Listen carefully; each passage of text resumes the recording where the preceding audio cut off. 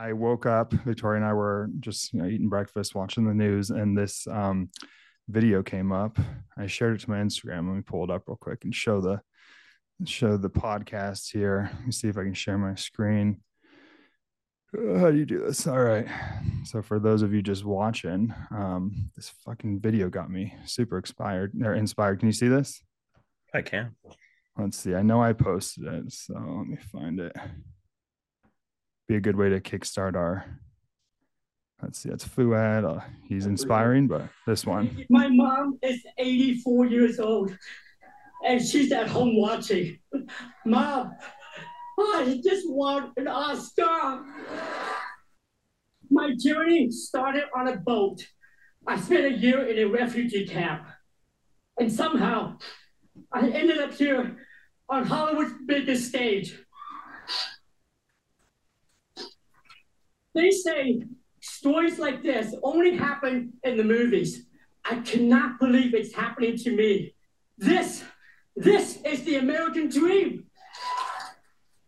That was fucking awesome. If That doesn't inspire you, I was like getting all choked up eating my oatmeal. It's like, fuck, that's amazing. Yeah. Anyway, I know we wanted to talk a little bit about how we got here and everything today. We're gonna do a deep dive into our backstories and yeah, I mean, not that I have that awesome of a backstory, but I do think that shit like that is possible, and that's so inspiring to see that. He came over as an immigrant. He was in movies in the 80s, I believe, like as a child. So even then, that's cool. But then he had a large hiatus, and now he's on the Oscars. So I mean, just goes to show like hard work pays off. I get so sick of today's rhetoric of nobody can make it anymore, blah blah blah. And I totally agree. Things are harder now than ever. But that just means work harder.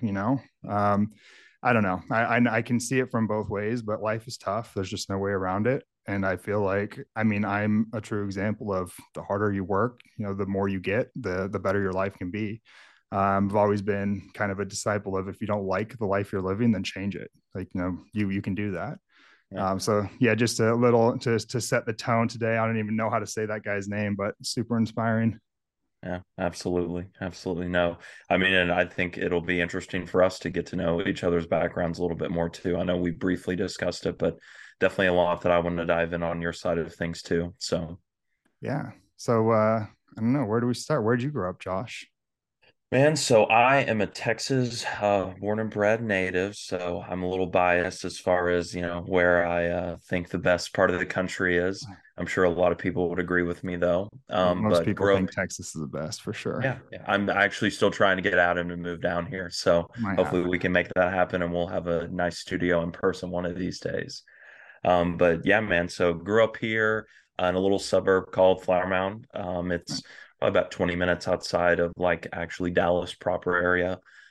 For people that don't know, like DFW, you've got Dallas and then Fort Worth that makes up the DFW Metroplex, and then all the surrounding suburbs and areas that kind of make up everything. So it's pretty overwhelming, and we just like to refer to everything as DFW, makes it a little easier. So yeah, man, grew up here. Now currently live here in the Colony, which is part of the DFW Metroplex, probably about 20 minutes from my hometown. It's such a weird name, the Colony. The Colony. Yeah, I thought maybe that was like an apartment complex when you sent me your address, and then I'm like, it's an actual town, the Colony. I don't know, it just seems but Michigan has a lot of weird names. Like I live on Big Beaver Road, and I remember when I first moved here, that sounded super funny to me, and I forgot about that because it's such a common road here. And then I sent my sister my address, and she's like cracking up, like Big Beaver, and I'm like, what? And I remembered, oh yeah, that was weird to me too. It's definitely a weird name, but it's probably the most popular road in Troy, Michigan. It's funny. That is funny, actually. No, and I feel like Texas, a lot of just southern states have just like weird, like just I always joke kind of redneck like town or street names. Like my grandfather lives in Louisiana and he's on Buddy Brown Road, and just all stuff always makes me laugh. But especially where you are, there's just everything's so much older too, like the streets and stuff like that. So yeah, here in Michigan, everything's a mile, which like 8 Mile M&M. I didn't know that. I didn't realize that was an actual like street, and that's how things go. So it literally, I think there's maybe there's not a first mile, 1 mile. There might be a 1 mile. I don't really know. But it goes mile, like 7 mile, 8 mile, 9 mile, up into the 20s or more. which is That's weird. crazy. Like 8 Mile is literally a road, and that's kind of what separates what they say, like white communities from the black, or the affluent and the poor. So Eminem was literally living on 8 Mile right there, where he was, a white guy living in a very black community, but he was kind of on the edge of both, so he wasn't accepted by either.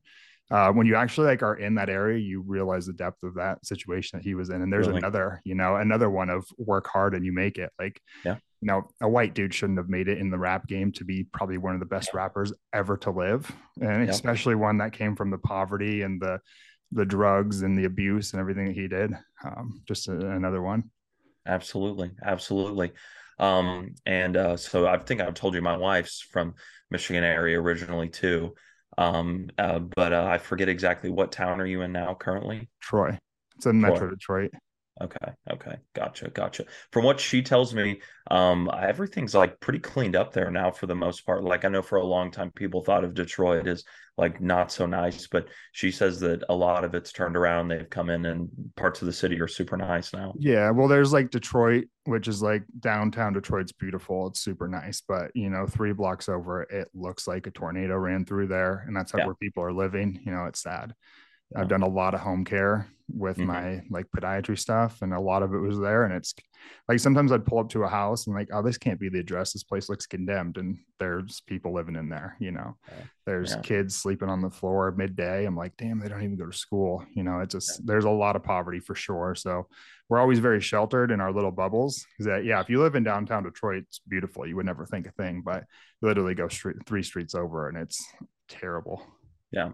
No, and I'm glad you said that. I mean, because the area I grew up in, very nice little suburb. We never had to really worry about much. And it's always like a good reminder to have that of like, man, like we were so blessed where we grew up. We never had to worry about anything, like roaming around all hours of the night, great schooling system, stuff like that. I mean, it's just, you forget that obviously there is a huge chunk of the American population that lives essentially almost in a different world than we do. For sure. And I know we're both for obviously like, hey, work hard, you'll be able to make it. But I always try and keep in perspective too, like that starting line is very different for a lot of 100%. people. So that, amount of work that it takes to pull yourself out of a situation isn't always just, pull yourself up by your bootstraps. Yeah. And I think that's probably where that idea gets lost. And, I don't think people mean that maybe intentionally sometimes or from place of malice. We just forget when you don't live around or know anyone that grew up in a situation like that. So, yeah. I mean, even starting at zero is actually not too bad at all. But when you're in communities like that, you're starting in a negative, and that's rough. Absolutely. Did you grow up with siblings? Yeah, little sister. Shout out Bailey. Great little sister. Always got along super well growing up, and even now to this day, we always joke we were like probably the only siblings that never fought because never really did. She lives here in the area still with her boyfriend Nathan. But yeah, so just the two of us. Parents are both kind of from this area. I say my dad was born in the Dallas area, mom's from Louisiana, so kind of your typical like Southern family, I guess, if you would, or Dallas eyes Southern family. So yeah. Are your parents still together? Yeah, they are. Nice. Yeah, that's awesome. They are. This year will be what was it for them? They just celebrated their 28th this last June, so they're coming up on 29 years actually. So. Nice. They basically had me on their 1 year anniversary. So yeah. Sweet. Yeah. Man, we grew up, I mean, again, just very blessed situation from the town and area, but more so just my parents. We had such a great dynamic and just such a good example for, the typical household that you would think of. Again, mom and dad are still together, never been divorced. They both grew up in divorced families, actually. So, it was pretty amazing to see them, come together and do such a good job as parents. So definitely very thankful for them and how they raised both of us. And again, just kind of the example of going forward for even Bailey and I into our lives now of, hey, this is what it looks like to, be in your kids' lives and, have a successful marriage on top of it. Yeah. Listen, you and I have very different upbringings for sure. Yeah. No. So we won't go too far into mine. I want you to tell me a little bit about yours, where you grew up, family situation, all that good stuff. Yeah, so yeah, we can't be any more opposite 'cause I'm from California, you're from Texas, rivals 100% there. Um, but I Even grew though up most of you in, guys live here now. yeah, I know a lot of Californians have made the jump over to Texas, but I grew up in an area of Northern California. It's very rural, very remote. So when people think California, they don't, I mean, it would literally be like Texas. It's very, very, very conservative. Probably smaller than even, yeah, it's definitely smaller than like Flower Mound. It's like we had one street light. We have Oh like wow. farmers and immigrants that, immigrant farmers working there. Like there's just not a lot in my kind of hometown, but How it was big of a originally, town, like population wise? I forget the exact population, tiny as hell. I think I had less than 100 people in my graduating class. It felt like, Okay. yeah. Okay. And I Yeah. thought that was like normal, but and then I see, I see other places where there's thousands. But yeah, I think, I was born in a place called Ukiah, which is in Mendocino County, which is a lot of people know it for the marijuana. It comes from there. And then the next county over is Lake County, and that's where I moved. But lived in that Mendocino Ukiah area for, I think, the first 8 years of my life. Mhm.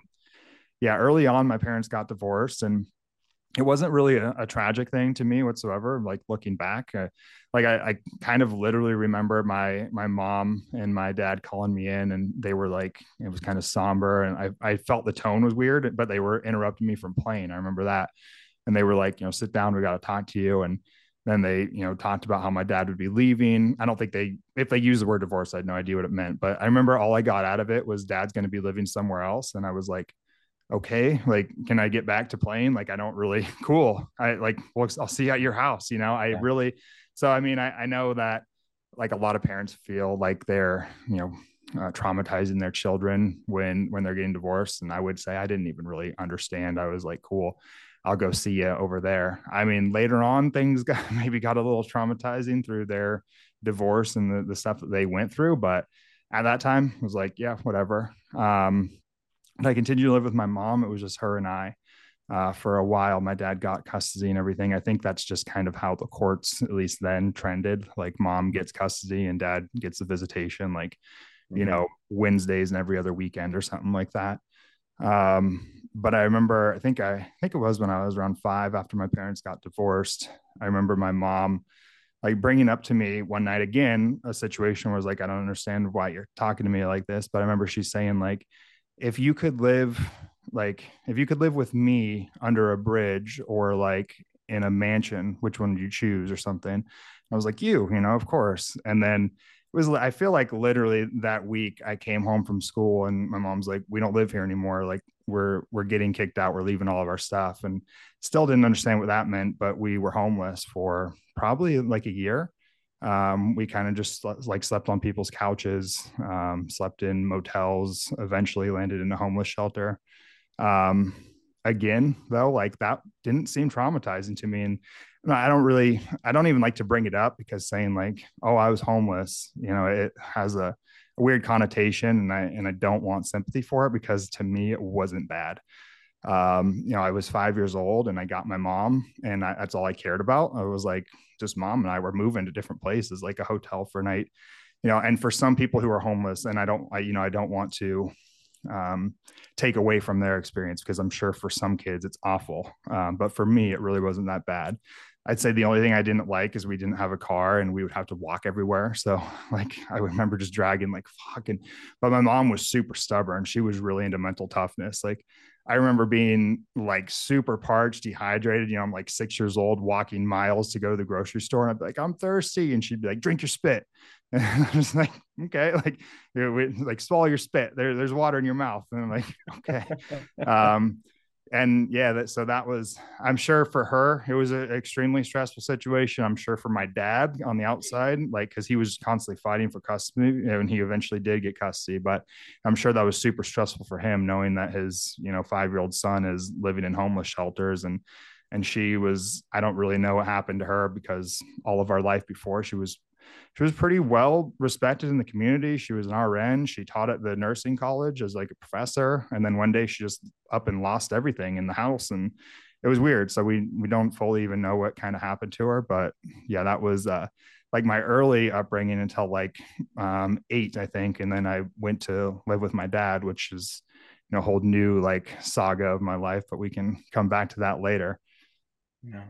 Oh man, that's crazy. I mean, and I would say that's probably naturally where you're just like will to how hard you work and everything else like comes from, You probably got that example from your mom, a little bit of stubbornness there too. Yeah. Yeah, Got a lot of no, stubbornness from her. I mean, I always say kind of like my dad is the analytical one who is like, can learn anything. And I've brought that up on another podcast. And I learned from him that if you want to do something, you just put in the work and you teach yourself. Like, if I told him like he had to learn string theory, he probably wouldn't be like, I can't do that. He would start getting books and learning it, because I know he's of the mindset if I put enough time into anything, I can learn it. That's kind of how I was. And then my mom was super, super stubborn about things. Like there's a story that gets told all the time of her, like when she was pregnant with me. I think she had signed up for a triathlon or some crazy thing before being pregnant with me, then found out she was pregnant with me and continued to do the whole thing while being very pregnant. And yeah, it's just like that's the kind of person she was. And she taught me early on to be like that. Like my idols were when I was a kid was like Arnold for sure. If I did, I specifically remember things like remember car doors. Used to yeah, wheel up the you have to roll up the goddamn window, and it would be hard for me. We had like an old junky car, and she'd be like, "Would Arnold complain?" Be like Arnold, like that's right, like and like, crank it out. And it's funny because I didn't get into fitness until way later, but that stuff kind of I think it was ingrained in me. Absolutely, man. And after what relationship with your mom today? Are you guys so close or? She actually just passed away a few years back, like in the beginning of COVID. I think COVID was probably what took her, but we weren't very close. Yeah. So while we're kind of homeless, and then my dad did get custody of me. Again, she hit me with another weird conversation. I'm starting to see a trend here. I should have caught on earlier, but she sat me down like, when you're 16, and this is when I'm 8, like, when you're 16, if you had a choice to live with me, would you? And of course, I'm like, yeah. And I remember just having that conversation. And then she tells me, you're going to go live with your dad and I'll see you when you're 16. And I'm like, fuck, like I can't see you for the next 8 years. That was devastating to me. I'm like, and I kind of like hated my dad at the time for it. I hated the courts for doing this. Like, I can't believe they're taking me away from her for 8 years. So she was like my life, I was just a little mama's boy because I lived with her literally on the streets. It's her and I all the time. I remember getting in the car with my dad and just bawling, and he was so confused. Like, I know he thought like, you're a kid, you're 8 or whatever, 7, I think I was. And, it's an emotional, but he was like starting to be like, I think we're halfway home because the drive is maybe 45 minutes, like, 15, 20 minutes. And he pulls over like, man, what is wrong? You're going to see her next weekend. And I'm like, no, she said I won't see her until I'm 16. He's like, no, like she's got visitation. Don't worry. We're going to see her next weekend. I drop you off in a few days. And then we go to do it, and she was nowhere to be found. And she was nowhere to be found again until I was 16. When she summoned my dad to court asking for custody of me, which at that point, I'm 16. I was a whole new human. I didn't even know who she was. So, but yeah, it was rough. Definitely probably rough for my dad. That was all kind of rough for me too. Like she just disappeared. I went from she was my everything to nothing. We sent her emails, or not emails, I guess. We didn't have email then really. We sent her a ton of letters. Remember my dad reached out to all of her friends trying to find her. Couldn't find her. I've always felt like that didn't mess me up, but I feel like it did later on in life, which I'll bring up maybe later. But like just having her kind of, I guess, like abandon me was rough. Like that was hard, because I was like, what did I do? I don't know if I said, what did I do? But, like, why, why was she just gone out of the blue? That was weird. Yeah. And I'm still to this day, no indication of kind of what really happened during that 8-year period. Do you guys really not know? No, she was, I think something weird kind of occurred with her probably while she was even with my dad and kind of snapped and causing them to get the divorce and her to have like a steady decline. Yeah. When she passed away, she was homeless. My brother from her and I kind of found out she was homeless, which we didn't know.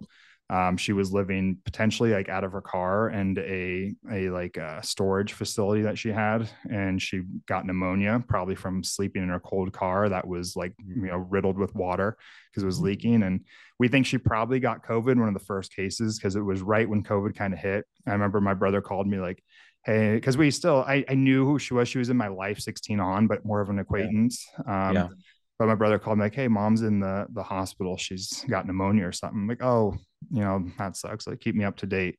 And then it was like 2 hours later, called me, mom's dead. And I was like, whoa, what the hell? And it was just kind of crazy. It was probably, she had a, pretty weak immune system, probably caught COVID and it just wrecked because we didn't know what we were searching for then. But yeah, we have no kind of idea what happened between 8 and 16. And then just the steady decline of her life was weird. Yeah. Man, and I mean, so I have to ask, like, going through that situation, like, what is that for, I don't know, like, if you and Victoria plan on having kids one day or anything, but I mean, would that, I assume, would definitely, if you guys did, like, drastically change, like, how you parent, like, your ideas on divorce, like, how do you kind of feel about that now? Yeah, for sure. I mean, I don't really think that I want kids at this point, and that might be part of it. Yeah. I just, yeah. I mean, I fear that I wouldn't be a good parent potentially, or that my child wouldn't really like me. Um, and so I don't know. Yeah, it's weird. I don't necessarily really want them. Yeah, I just feel like there's a lot of parts of me. Part of me is really selfish still. I know Mhm. even though I've matured, I'm still selfish, and I feel like I just don't have the time to dedicate to another human being right now. And then, yeah, I'm sure a lot of that stuff kind of psychologically, subconsciously stops me from wanting them too, Yeah. because I was pretty upset at both of my parents for what they did to me through my life. And yeah, it worked out great. And I'm super happy to be alive and I'm super grateful to them. But I just don't want to put another person through all of that. Yeah, no, Yeah. I totally understand that. And I feel like there's, anybody I know close to me that kind of feels the same way as far as, future plans for kids all have similar situations where it's like, it's not necessarily the idea of just kids in general. It's maybe what I went through that just kind of changed my perspective on it and, Yeah. has some background fear of like, I would hate to put them through a similar situation. So, but I guess, you never know. Also, things could change and you could round a point in your life where you feel like, hey, I am ready for this or Yeah. things happen. But I definitely don't think I think some people like have this idea that if you do, it's kind of like you have to or you don't have to. And I really do think it's a person by person situation on if it is best for them or not. Because we could probably find 5, 10 examples in our own life of people that probably should have gone the route of not having kids and were not ready for it. So I do think there Sure. is like a responsibility aspect to that as well. Yeah. And it's good that people are cognizant of that and, the reasons why they want to or why they don't. Yeah, for sure.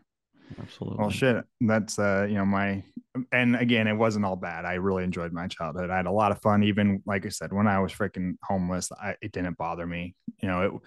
When I say homeless too, I never felt like I wasn't sleeping on a street in a cardboard box. Like we always had shelter somewhere, whether it be at a friend's house or at a motel. It was not traumatic. I freaking loved action figures. I played with my action figures. I read comic books. I still watch Saturday cartoons. So I had fun. It wasn't bad. So I don't want to put like a dark cloud over me like I was this traumatized young kid. It was different. I had a different childhood between 0 to 7 or so. But then when I moved into my dad's, things got changed a lot. But yeah, how about you? What about your early childhood? Anything notable or anything that you feel like really shaped you at that young age? Man, I can't follow up with you on that one. Because yeah, you'll see a big dichotomy between how we grow up here, which is good though. I'm glad that everyone gets to see it. And like we were saying, the starting line is not the same for everyone. But Bailey and I, very typical little suburban growing up situation. Again, stayed in Flower Mound all the way until we left for college.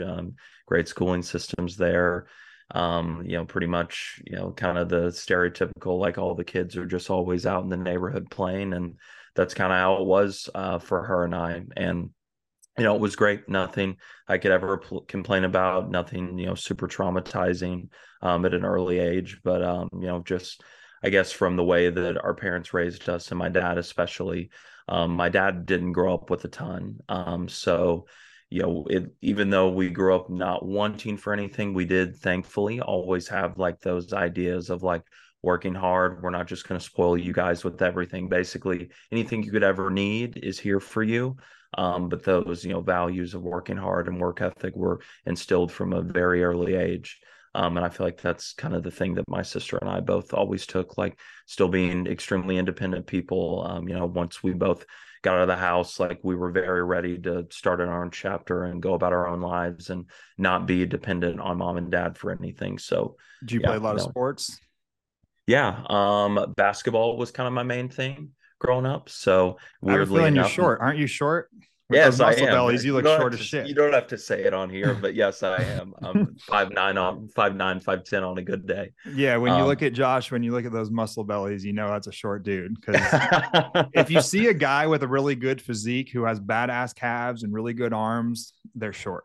yeah, I'm yeah. just gonna That's I can that's tell normally like how he's it probably goes. between like 5'7" to 5'9", and that's like Yep. the ideal CrossFit body too. That 5'9", dude, I'm pretty sure like Frony and those guys are like 5'9". That's Yep. a super good height for athletics, not for Absolutely. basketball and not for like catching a football, of course, things like that. But if you want to look jacked and be pretty good at a lot of different things, like something like CrossFit, which you're a very good athlete when it comes to that kind of cross training type stuff. Yeah, I knew you were a short little fucker. Hey, you say it like it's a positive thing, but you know what's funny? At 5'9", 5'10", I've never like viewed myself as super short. It's more just like I'm not tall, I guess. Right. Like I'm in that middle ground of at least like, hey, I'm not walking around and people are like, damn, that guy's like really tiny. I But mean, I'm only 5'11", but the difference between 2 inches when it comes to your arms and what they look like or your yep, legs is yep. it's night and day. Like And just height wise in general, there's a big difference to the girls that like taller guys true. between 5'11" and 5'9" too. Yeah, I mean, exactly. Like when you're an actual just person society, leaner, taller, always going to look better. But when you're a guy with body dysmorphia who just wants muscles, like the 5'9" is really good. Yeah, I mean, like you take a dude who's like 6'3", like I was just talking to my buddy the other day. We'll get him on the podcast here soon. I think he's 6'3", and his arms are like over 18 inches, but he looks like a lengthy guy. I saw it because he was flexing next to Lane Norton and his arm was like trumping Lane's. And I'm like, dude, it sucks that like being as tall as you don't get the respect for how big you actually are because you're a Absolutely. freaking big dude. Yep. Like, even when I got my arms like 18, they look big, but they didn't look what 18 would look like on a 5'9".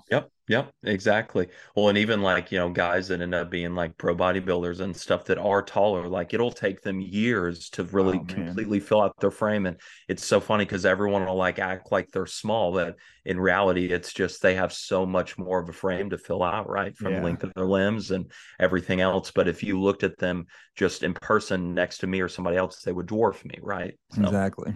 So yeah, sorry, little side tangent there. So you played basketball. yeah, basketball was kind of my main sport growing up. I played football and track and other things, but basketball was definitely what I loved. I was pretty decent for a 5'10" white guy. So just natural athleticism there. But around my sophomore going into junior year, I had already kind of started working out at that point and really had started to develop a love for that side of just training. Naturally, I think really my love for fitness just simply comes from I just like to train. I'm one of those weirdos that gets a rush from it. It's super fun for me. And I probably get that from my dad because my dad's a big fitness junkie, huge cyclist, always active working out when I was a kid and always watched him pump iron in our, home gyms. So that's probably kind of where I got that desire to be like that. So middle of high school, I actually got kind of talked into one of my buddies of like, hey, you should do like your first bodybuilding show or like see what this is all about. So that sophomore, like going into junior year summer, I did my first show at like 16, turned 17 a few days later and won the teenage division. And that kind of like set the story for the rest of everything else. It was like, man, I really enjoy this. It's what I want to do. I quit basketball, crushed my parents to tell them, I'm going to be a big muscle guy who wears Speedos and poses on stage now. But yeah, and then that kind of like set the trajectory moving forward for as far as, fitness being the, big focal point in my life. Nice. What about you? High school is for then, I guess Oh once yeah, you, we're still earlier on in life, yeah, huh? yeah. Yeah. I want to know what happened next. Yeah, so I moved with my dad, who was now dating a new woman who would become my stepmom, and really like filled the shoes of a mom for me. So I'm forever grateful to her for that. Um, but yeah, he was I don't know. Yeah, I guess he was living with her at the time. And that was another very, very weird situation. She was married previously, like lover of her life. She had two children. And then I think they were, so this is a kind of thing that trips me out is like, I am the age now that my parents were then, Mm-hmm. and it just, that's like been making like for the past year, I've kind of been tripping out on that, on just like my own mortality. Like, it's just so weird. And now I'm at that age that I used to look up to my parents as being like, the grand elders. But so around like, I don't know when it was, but they were in their 30s, I believe. Her husband had, I think, multiple heart attacks and left him in a vegetative state, which was a really weird situation because he she was taking care of him, but I mean, he was literally in a vegetative state. He almost made no noises. He would kind of look at you. You could tell he was there, but he couldn't do much. She fed him, she wiped his butt, she changed the bedpans, all, and the kids were there too. And it was really, really hard on my older brother, my stepbrother, who I just see as my brother because we became such a family. My stepmom's like my real mom, my brother and sister, they're my real brother and sister to me, but really hard for him because I don't know how old he was at the time, probably 12 or 13 or something, old enough to have had a really good relationship with his dad and then watched him leave. Yeah. And then had to, while his dad was still alive, see my dad kind of come into his mom's life, which, I don't blame her at all. She had taken care of him with probably no touch from another man for, a few years and just very lonely. And she kind of met my dad one night and they hit it off. And so I don't blame her for bringing in a new man. But of course, a 12-year-old boy who loves his dad, and probably hoped for the best that one day his dad would come out of it all and they would go back to their happy life. A new man moves into the house and he wasn't happy. And so, there was a lot of tension, a lot of time about like my brother and my dad were head to head all the time. They hated each other. They fought like, big fights. And then that caused tension between, my stepmom and my dad. And they were still young and figuring out their own shit too. And I feel like they probably shouldn't have had children. They probably shouldn't have even gotten married at that time. They were, again, it's like they were selfish at the time, but I fully understand it. Like, shit, I'm selfish as hell now too. They wanted to kind of probably be left alone. And it's just so different the way I see kids be raised, these days. Like, it's all about the kids. And not to take away from my parents, they did so much for us. They provided for us, which is awesome. But like, I do feel like it was just like we were to shut the hell up and not bother them. And, it was like, yeah, I remember we would just try to keep quiet. Like if we were going to fuck around, it was like, don't let them hear us because we're going to get in trouble, like so different now when I hear like, kids are just running rampant through the house and everything or they're being like loud in a restaurant. And I'm like, oh my God, like that would have been the end of us, And I'm happy I was raised that way actually, because I think the way children are raised these days is not good. But yeah, it was just a really weird kind of dynamic in my household because of everything. Like, I said, they were just got to know each other, those two. They were still in their like kind of honeymoon love phase, but now they have all these kind of grown children. And so I feel like you can still be in that kind of lover phase and have an infant.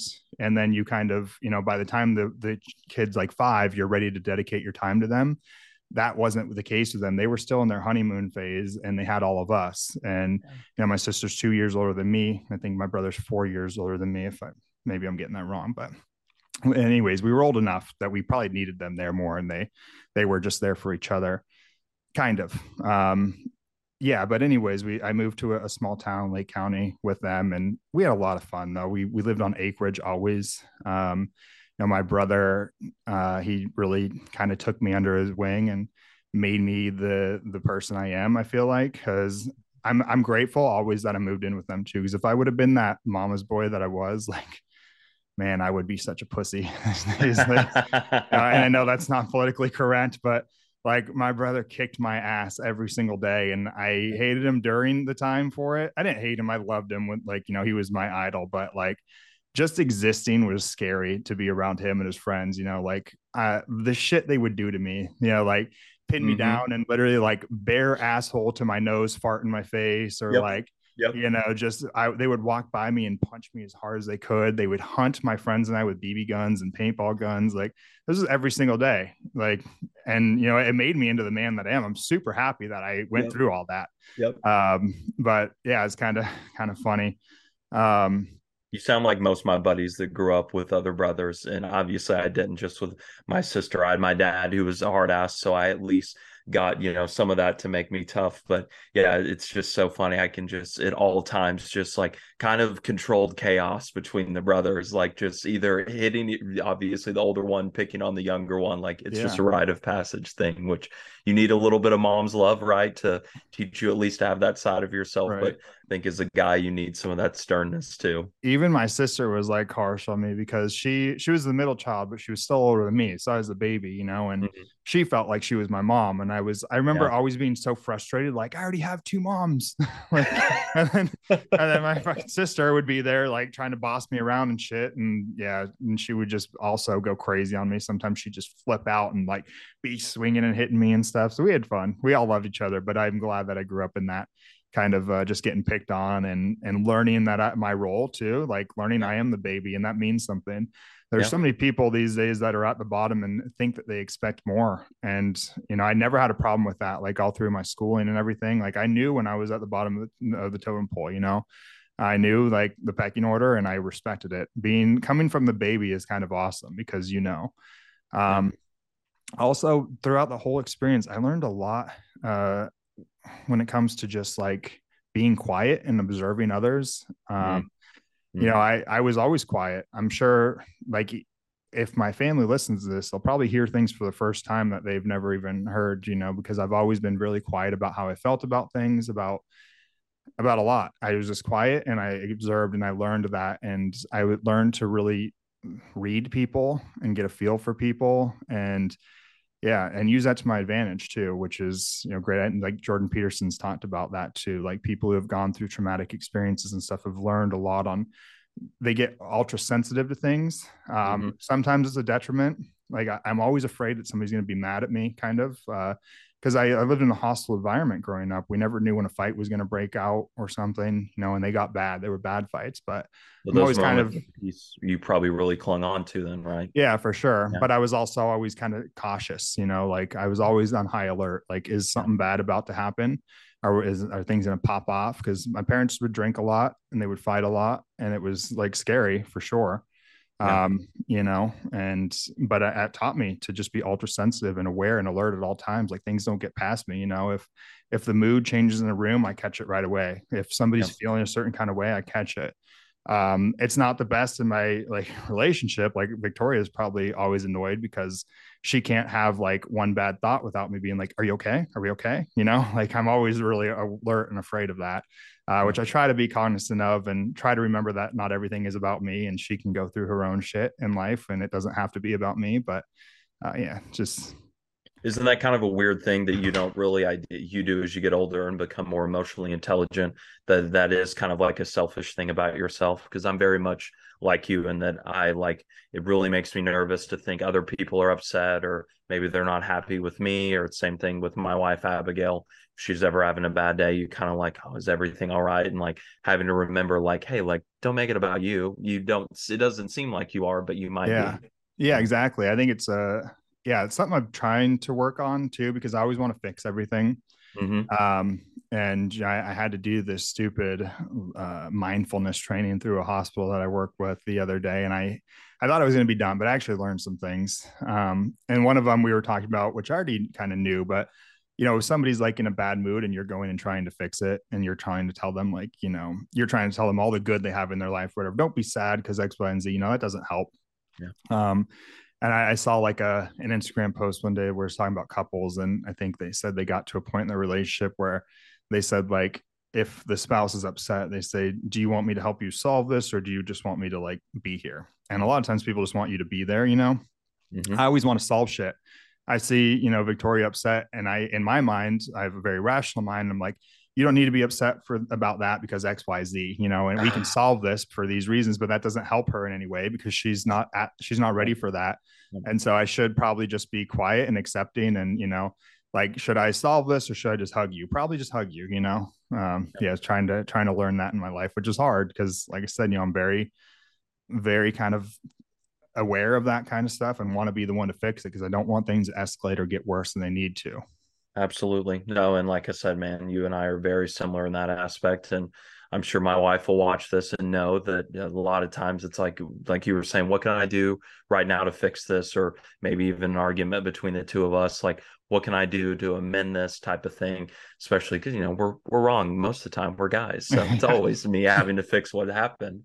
But having the emotional intelligence to step back and be like, all right, maybe I just need to let you have your time to sulk or whatever it is. This isn't about me. Nothing I say is going to be able to fix that. So Yeah. very true. So I guess you and your siblings still close today then, or kind of having that crazy upbringing together? Yeah, kind of. I think we've got we've got one of those bonds where we went through shit together and we'll always know that. We're not super close anymore. It's kind of sad. I don't know. I have a weird kind of view on family and that, like, in my opinion, I feel like we're kind of all related, like every human on this earth. And, blood doesn't mean that much to me. And not to say that my family doesn't mean a lot to me. They do, but we don't have a lot of the same interests a lot, and we don't. And I find other people in my life that I do have those interests with, and I feel like those are family. I'm a diehard when it comes to like loyalty when I find somebody that I click with. But yeah, my family and I, long story short, like, we're not super close anymore. I haven't seen them in a lot of years, and that's my doing kind of, but also theirs. They don't come visit me really a lot either. I've been super busy for the past, decade of my life. I could give it more effort, but I don't know. It's something I'm trying to work out in my mind too recently. I think I probably have some more like deep seated shit than I think that I do when it comes to it. I've never really been one to buy into all that. Yeah. Another Victoria reference here is we went to Tulum recently and she made me do some breath work class, which I think is a bunch of bullshit for the most part.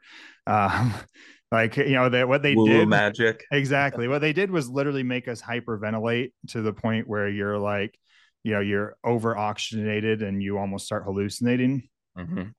But I'm definitely, sympathetic to the idea that sometimes in those states you experience things that you otherwise wouldn't in a normal state. I think that's where things like hallucinogenics come in and everything. And I, not that I do those or recommend anyone does, but I do feel like the science is emerging and more good is coming from stuff like that. So, Victoria likes stuff like that. So I tried to, again, get out of my own stubborn bullshit and be like, yeah, I'll do this with you. But we did that class and it's weird because you're sitting there like hyperventilating for a while, and then like my body started going numb. My lips are like tingling because my mouth, my body's literally trying to stop me from breathing because I'm over breathing. So it's like trying to shut. Have you ever done anything like that? I haven't. It's weird. But familiar with, I've seen stuff about it and how it works. It's pretty wild, right? That you can even just physically self-induce a state like that. It's crazy. My hands started clenching up. I was like cramped. I was like, this is so crazy. But then like you kind of get to this stage of like, I guess what they would call like enlightenment. And maybe so, like I said, like, maybe it's bringing you to a point that you're tapping into your self-conscious, your subconscious rather, that you wouldn't otherwise be able to. But it was super weird because we're in Tulum, Mexico, where those of you who've been there, like, everywhere it's being built everywhere. And you just see these natives, the Mexican people there, like working their ass off, breaking their back. And I remember like my first vision was of them, like how hard they're working. And then I snapped back to like when I was a kid, my parents made us work really hard, like in the garden. I worked every morning, hard work in the garden, shoveling shit, stacking wood. Like it sucked, but it taught me a lot. I learned hard work. And I thought about that. I thought about my parents, how they made me work. And then I just like started thinking about how I haven't been close to my parents for years. I don't see them. I don't see my dad. And he did so much for me. Like, he fought really hard for me to get me and all the shit he went through during that. Cause I'm that age now, and I know that like where I am at my life now, if I had to deal with like having a son who was like living with his mom, is homeless, and he didn't have a ton of money, but he's paying all of his money for law fees and then all the shit he went through with my stepmom. And it just like kind of fucked me up where I'm like, damn, like he did a lot for me and I'm here because of that. And I don't have this relationship with them. And I'm also scared about his health. He's not health conscious like I am. And my fears, you know, I see all these sick people day in and day out now being a doctor. And I fear like, what if this is my parents in the next few years? It's possible, you know, like the fact that just statistically, like they're going to have a bad disease and a bad outcome probably due to their lifestyle, or even not. You know, there's so many people, you know, who have terrible outcomes who are healthy too. So I'm just like, why haven't I developed a relationship with them in my, you know, adult age? I don't know. Something that really kind of messed me up. I was sitting in there crying in the event, like everybody is in there bawling their eyes out. And like I said, I always thought that it was bullshit, but I mean, there's might be something to it for sure. Anyway, Well, and another little just side tangent.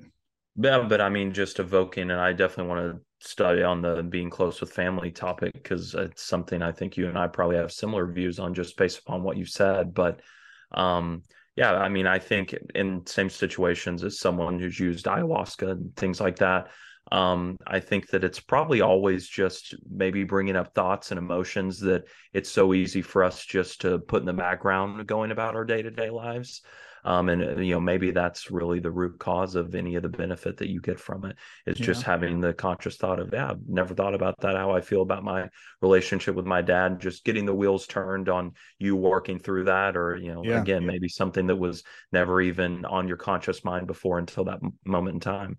Yeah, it was kind of a cool experience. I definitely had like, I was happy too because I had a lot of self-love in it, which, you know, wasn't conceited, but I was like, I was so fucking proud of myself, you know. Yeah. I was thinking about those workers and their hard work, and I was proud of them for like just busting their ass, you know, being like doing something, because there's so many people these days that just don't do shit, in my opinion. And it kind of upsets me, but like, you know, we were right there in Tulum. We would see them, like we would get up early to go walk to get coffee, and we would see the workers too. Like this is 6 a.m. They're getting all their stuff together and they're all gathering to get on this like janky ass bus to go work. And I don't know, it was a moving experience to think of them and their hard work and my hard work. I was proud of myself for the work that I do in life. And yeah, so I was happy with what came out of that for sure. Victoria will be happy to hear this. I don't know if I've expressed that. I think I was just kind of quiet to myself afterwards, but I definitely liked it. I don't think I would really do it again. I don't feel like I personally need it. I feel very fulfilled and happy, but maybe I'm fooling myself. I don't know. Yeah, no. I love that you kind of reference just the seeing somebody else work hard like that too, especially in a country that's not American, is right. Like it probably is just a little bit of a smack of reality sometime of like, man, our lives are, for most of us here, can be extremely pampered compared to where else in the world.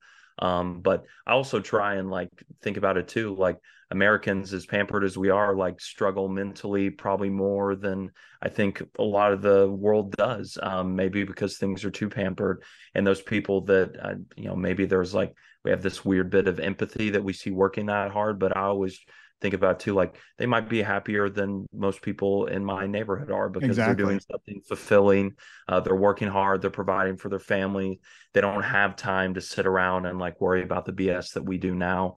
That in reality, most of it doesn't actually matter. Besides, what am I doing to provide for my family, looking after that? And yeah, I mean, you know, again, I don't want to sound like I was harping on my parents for the upbringing they gave me. I am so grateful for what my parents gave me, and what we would probably put under the purview of like bad parenting these days, I think was actually much more superior. You know, they were hard on us. They didn't make us the center of attention, really, at least in my eyes. It didn't. And again, thinking about if I were in their shoes, I'm sure they were working way fucking harder for us on the back end of things than we ever knew. But still, it wasn't, you know, these days kids are just you know, as soon as you're born, you're already winning awards from your parents. You know, my parents weren't that way. You know, they really weren't. They were basically just like, you know, I don't give a shit that you don't want to work. Like, get out there and work. I want my garden weeded. I want my, you know, I made you so that, and now you can go do that. And I'm like, fuck. Like, I hated my existence when I was a kid. It was rough, but the world is that way. And I don't think that kids these days understand that, you know, like, the world is not going to be like, you know, you're number one for doing nothing. And then, you know, it's never going to happen. My parents made me work hard, and I'm super grateful for it. They never made me really feel that special, and I'm super grateful for it. Yeah, I mean, and people might think now like, oh, well, you don't have a good relationship with your family now, but I do.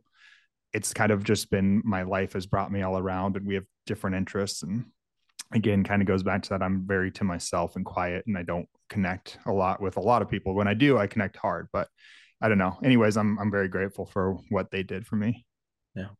No, and I mean, I think that's a good point too, to stay on the family topic of, just because you're not physically close or talk every day doesn't mean that you can't take, I mean, just, worldly knowledge or life knowledge that you'll continue on, for years and years, just like other friendships and relationships you do have that have a finite amount of time. Like you were saying, like, I kind of view family as the same way, that just because we are blood doesn't mean, one, we have to always be close, or two, that we have to love each other that much. But I can still look back and take things away from you or cherish different parts about our relationship. So I think it's great that you have that perspective. Yeah, absolutely. No, I mean, my childhood was, for the most part, then, like, 90s and 2000s, it was very normal for the most part. Another weird thing, I feel like I'm making it sound like my childhood was so fucked up and strange. It really wasn't. It was definitely strange for sure. We went through weird stuff, but my parents got really into like an interesting sect of Christianity. Like kind of when they got together, my dad was raised his way, was a Seventh-day Adventist. I don't know if you're familiar with them. Are you familiar with the Seventh-day Adventist? That is the guy who was in Waco, right? Is that his? Oh, I think he was a subset of them. Yeah, I think he was yes. I think it was yeah. like he branched off, or the seventh, or the Yep. Branch Davidians, and made his own subsect of that. Yes. Yeah. Yes. So there's always those, where that's how, like, those people down in Mexico with the Mormon church are, where they're like, what it is they freaking pretty much try to like stay as true to the actual thing as you can. And people are like, you're crazy. But I'm like, actually, that's like where you come from. It's kind of funny, but yeah. So it was way different for us. We went to church on Saturdays and we kept the Sabbath, just like, Jewish people would. But that meant from Friday night, when the sun goes down, to the sun goes down on Saturday, like, we weren't allowed to do quote unquote worldly stuff. So that meant no TV, that meant no sports. Because, especially for my brother at that age, he was getting into high school. So Friday night football and everything, that couldn't happen really for us. It was just weird. We would have to, like, when the sun went down, start doing Bible study or watching fucking, like, sermons and shit. And I hated that stuff so much. Like, all of us did. My brother really rebelled at that time, really hard, because, like I said, his relationship with my dad was already rocky, and then he was just like, fuck that, like, I'm not doing any of this, I don't believe in this. No. He rebelled hard. I couldn't. I was the youngest, so I definitely got the brunt of it. I felt like I tried really, really, really hard to understand it and to like it and to be a part of it, and I just never really fit in. I literally got expelled from the Christian school, like, expelled. So they called the teacher a fat, lazy-eyed bitch. And so much for being a quiet kid. You had some fire in you. In fourth grade. Yeah, that was I was just so mad, man. It was just him and I. It was a fourth grade was myself and another student. That's it, just two of us. And that was, but we were in a class with, like, I think first, second, and third graders too. Gotcha. And so there was multiple of them. And the teacher was supposed to teach all of us, but she would only basically, like, spend a lot more time with them. There was only two of us, so we weren't a priority.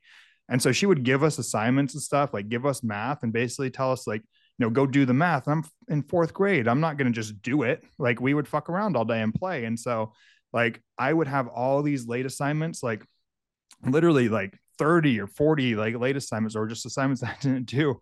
And they would, like, send them home to my parents, like, saying, how delinquent I was. And then I was always in trouble. I was always grounded at home for that. And then at school, I was always in trouble. I couldn't go out and play and stuff, because I remember they'd write it out on the whiteboard, all the missing assignments. And mine would be like a paragraph of assignments that I was missing. And so I was just getting so fucking frustrated about it all. Like, I was grounded at home. I'm grounded at school. I can't play. I can't do anything. And I didn't actually say it to her face, but I passed a note to somebody that she was a fat, lazy-eyed bitch. And it got like swooped up in transmission. And yeah, I got expelled for sure. Shout out to my parents though, because when they did some investigating, because they were like, what's going on here? And they realized, like, oh, he's getting fucked around. Like, he's not really even getting taught here. And so they kind of defended me, and that put some strain on them in the church, because that was a church school. But another aside that was kind of fun. I forgot about that kind of until now. It was when I was in fourth grade. That was fun.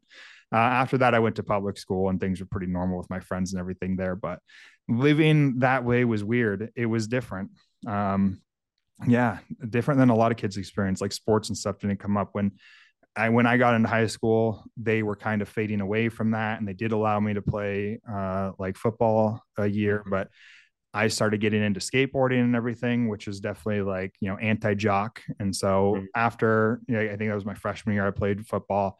And then I was really, really into skateboarding. And I was like, fuck jocks, fuck sports, punk rock and skateboarding. Yeah. Yeah. And yeah, so that was, I wish I would have, if I had children now, I would put them in sports, and I would definitely make them do sports and learn that. I would be hard on them like my parents were to me too. I don't think I would baby them. I'd make them do hard work, but I'd also let them do sport like through, and get some competitive fun out.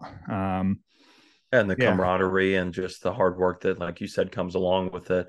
Agreed. Exactly. And maybe trying and failing something too, that, hey, you might stink at this sport. It's okay. Yeah. I wasn't great at everything either. I think the thing that scares me about kids though too is like, even if I did everything perfectly right, like they could still come home one day at like, 14 pregnant with like purple hair, and they were doing their own thing, that scares me too. Because I like to be in control of shit. And I would be like, I don't want you to be like this. Like I'm sure my parents weren't stoked when I was in high school and I freaking dyed my hair black and, was wearing skinny jeans, which wasn't popular at that time. And, I was idolizing rock stars who were, heroin junkies and stuff. And they were freaked out and they weren't happy about it, especially being there, very Christian, like they were and everything, and I don't know. Yeah. So no matter what you do, I feel like you always run the risk that your child will become something that you maybe aren't super happy with. And you need to be able to accept that. And I'm sure a lot of people do. And that's awesome. I would have a hard time with that person. That's one of my biggest fears. Yeah. It's funny you say that. I actually, Abigail and I, my wife, were hanging out last night, and I asked her that question. I said, what is like your biggest fear with us, like having kids one day, if there is one? And that was her exact answer, which, side tangent, I think for a marriage and just relationships in general, always good to like just have conversations like that, just like out of the blue, like let's get into some deep stuff here. Because sometimes even as the person you're closest to, you don't really talk about those things until it's happening and you have a kid with purple hair and it's like, oh, wait a second, we haven't, talked about this at all. But that her answer was that, what if we do everything right and one day our child just turns out to be a menace or goes down a really bad path? And it is scary because, I'm sure plenty of people in your life, I do with mine as well, that were phenomenal parents and two kids made it out, did great. And then there was the black sheep of the family kind of who, still to this day, they're not close with, or just there's always been kind of an estranged relationship there. But I guess that's also like the point of you can only do so much as a parent. And at the end of the day, just like the blood conversation, like, and especially as a parent, I can give you everything. Like you were talking about earlier, all the core values. This is how you work hard. I'm not here to baby you. I grew up in a situation like that was like, hey, we have everything for you that you need. But at the end of the day, you're going to have to go out and make your life your own. And everything here is just pretty much a springboard for you to do that. And you should be very blessed or thankful and know that you're blessed to have that. So I think that's almost all you can do as a parent. And it's a chance that that's going to happen, but also, I guess, something that I try and not let scare me because, of course, it's a possibility. But at the end of the day, I can't know until that happens. And I would hate for that to keep me from, having then the triumphs of a child that goes on to then do, make you very proud at the same time. So for sure. Yeah. It's hard to say. Like you say, you can do everything right and they may come out a way you don't want. And it's hard. I will say, like, again, I want to say I had a great childhood and I loved it. But the way whatever my parents did, I think they've made three very awesome children. They've got myself, I am proud of where I am. I'm sure that they are too. And I'd say most would kind of consider me to be well respected in the community and everything and quote unquote successful. My brother now, also, I think from what I can see, we're not super close, but I'm super proud of what he's doing. He never did well in school or anything. I think he even dropped out of high school and eventually went to either get his GED or went to like a correctional high school or something. Essentially, he was never an academic, and then I think he kind of floundered and fucked around for a while. But now he runs a highly successful auto body shop because he's always an artist and had a knack for cars. He always loved cars, and he just worked as an apprentice from the ground up, where he was, he learned how to paint cars, and now he owns a big shop himself. And he's back in my hometown. He's probably the biggest auto body shop there. That's awesome. So I'm sure they're super proud of him. And then my sister went the other way and is very traditional, like mom. And that's what our mom, my stepmom, or our mom was a stay-at-home mom. And I'm so happy we had her to do that. I know these days there's a lot of, discussion around that and feminism and everything, but there's something special about a mom who can just be a mom. It's really cool. And my sister has 4 children. Her husband comes from a family where they have a lot of kids, and he's very, very family oriented. I think he told her, like, when they met, like, I want like 6 kids or something. I think she's done now at 4, but they compromised at 4. Yeah, they're very, very family oriented.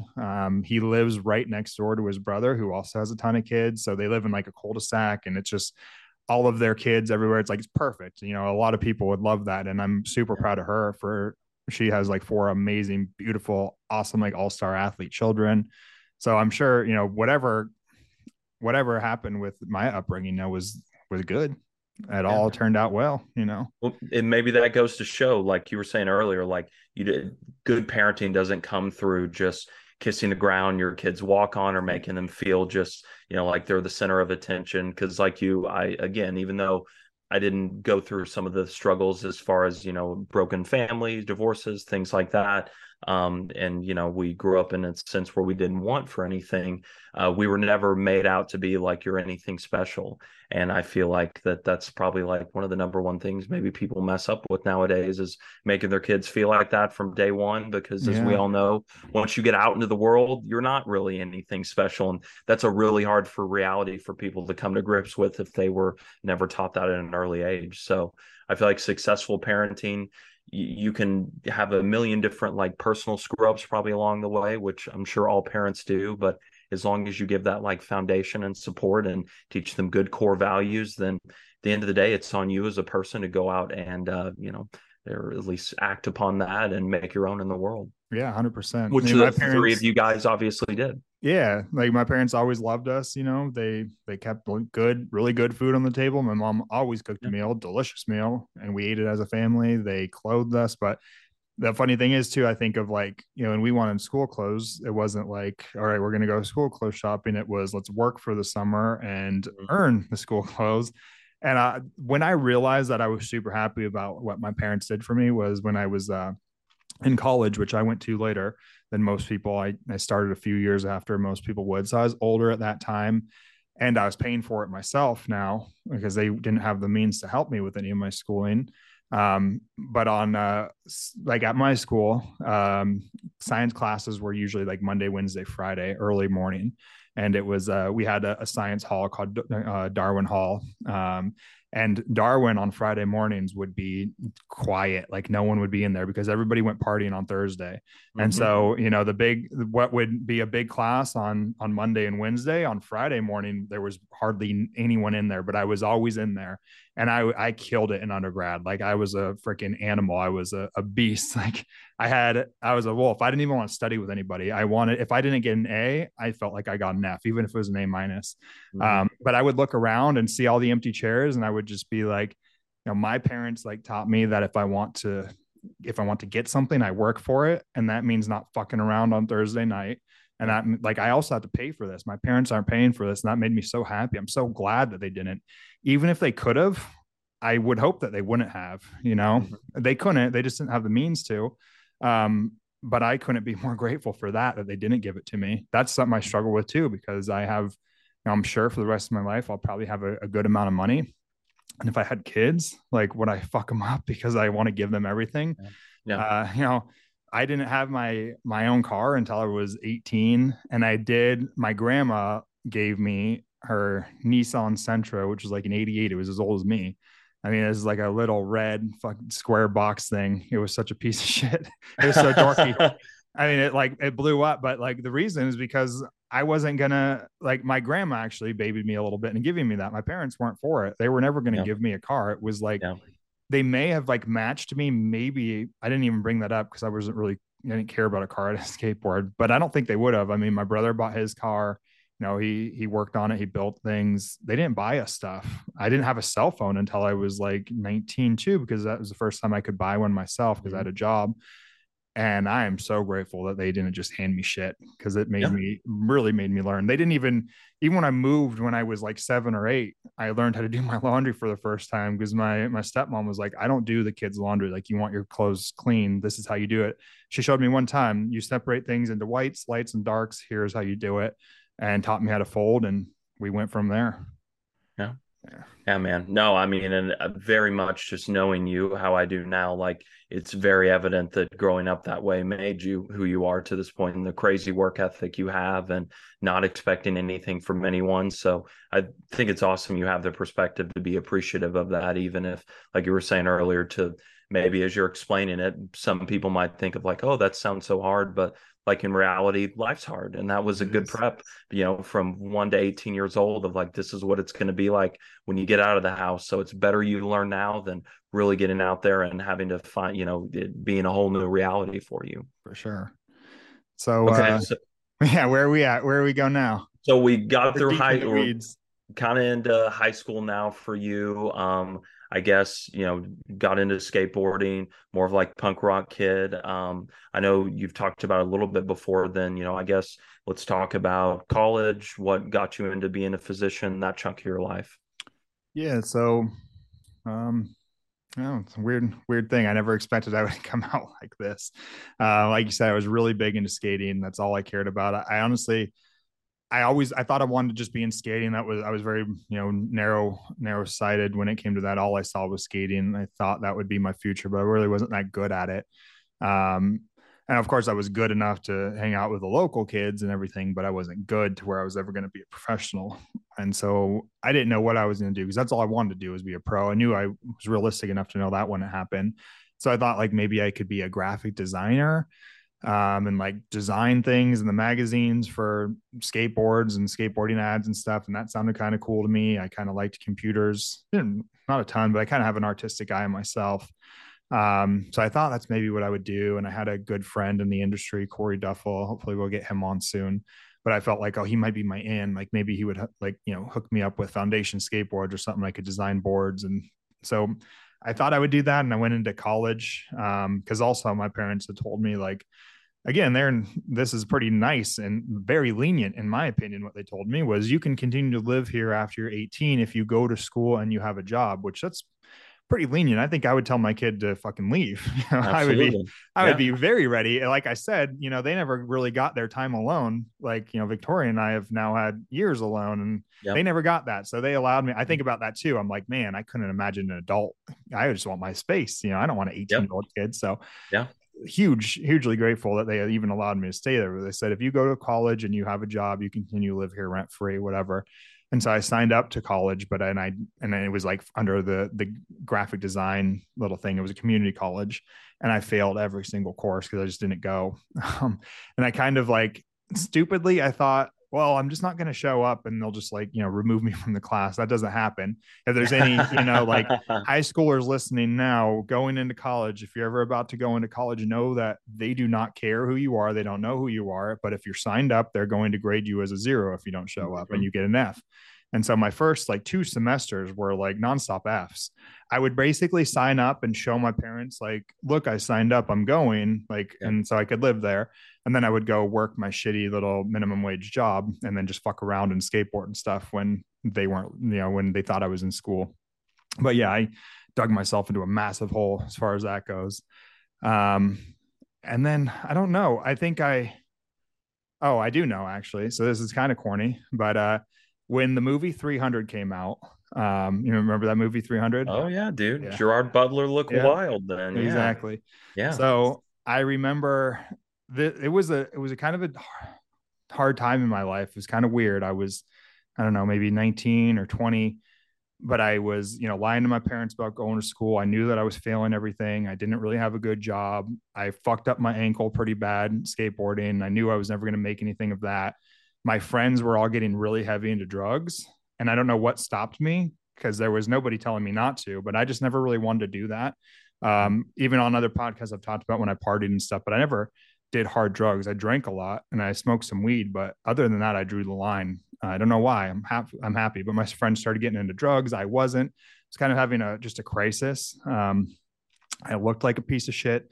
I had long black hair and wore leather jackets. I was dirty and grimy.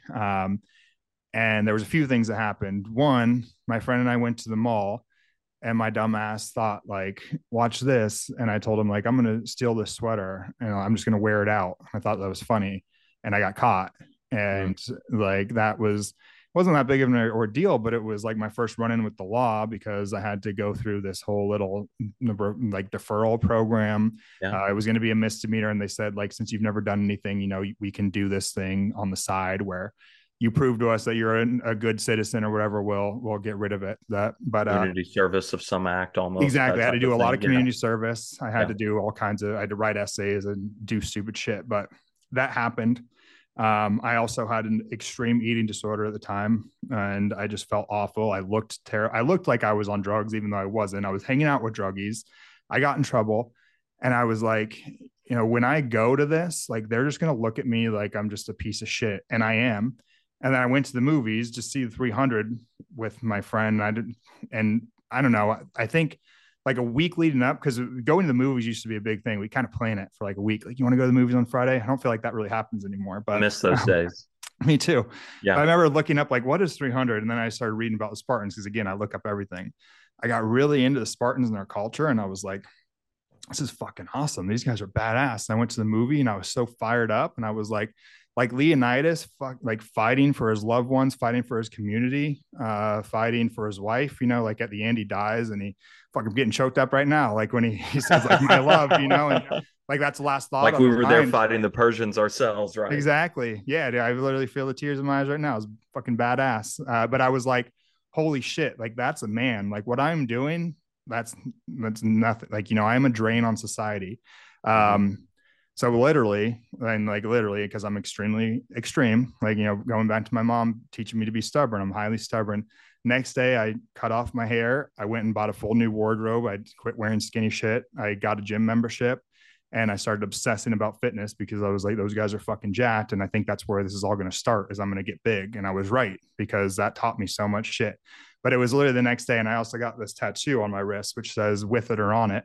It says Etani Epitan. And, in that movie, I don't know if you're a nerd like me, you'll remember, but when Leonidas is leaving, when he's saying goodbye to his wife stops him and says, she goes, Spartan. He turns around and she's like, come back with it or on it. And she's talking about a shield. So she was saying, yeah, go out and win, and or die, like win or die trying. Like, you better come back holding your shield victorious, or they used to pull the dead back on their shields.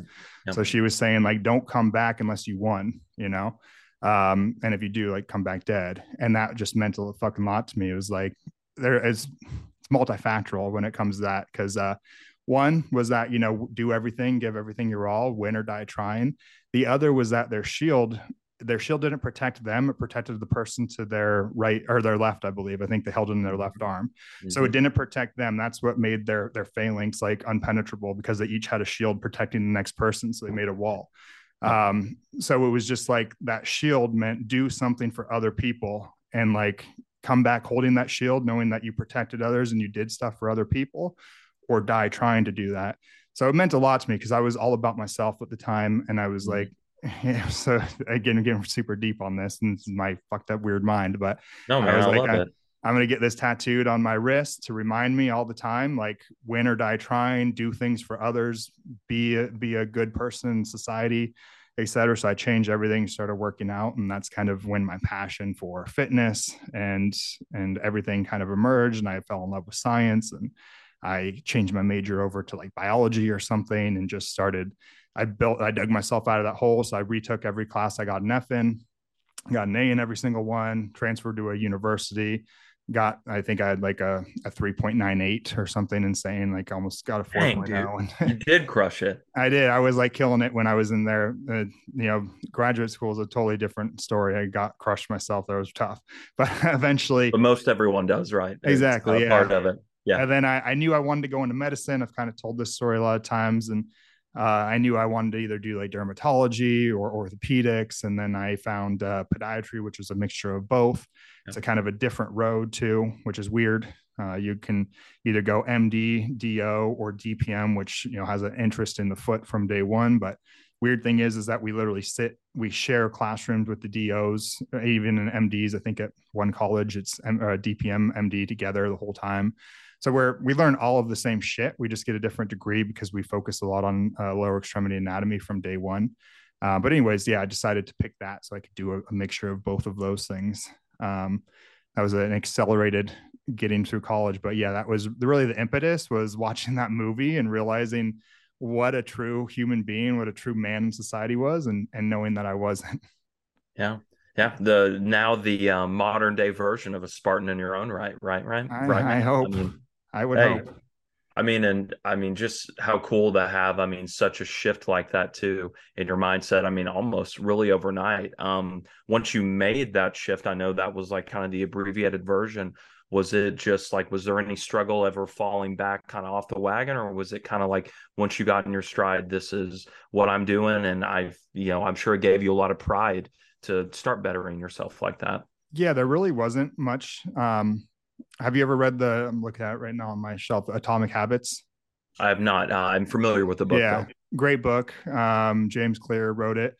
When I read it, it was funny because I've always been one to, I think most would probably agree, I hit my goals, I achieve things. I'm one of those people who does things. And so it's funny because I don't need books like that, but I read them. And then aside, I listened to his interview with Peter Attia, and he said most people who read his book are those who don't need it, which is fine. But anyways, when I was reading it, I was like, this is 100% myself.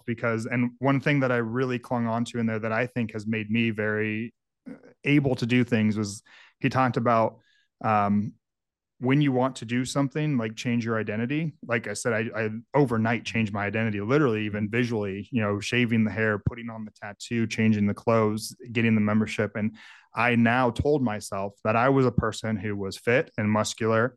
I was successful. I was going to be, respected in society. I was going to do for others. I told myself I'm this person now. And that was, you would never want to, nobody wants to go against their identity, and so you do things to live up to that identity. I didn't know that was a tactic. That's something he talked about, and I love it. And I try to tell people that, change who you are. If you like, you have now gone like, head first into this whole endurance thing. And I'm sure everything you do, like you talked about your morning routine the other time, you wake up, you're doing mobility, like you're living the life of somebody who is prominent and very good at this endurance type sport.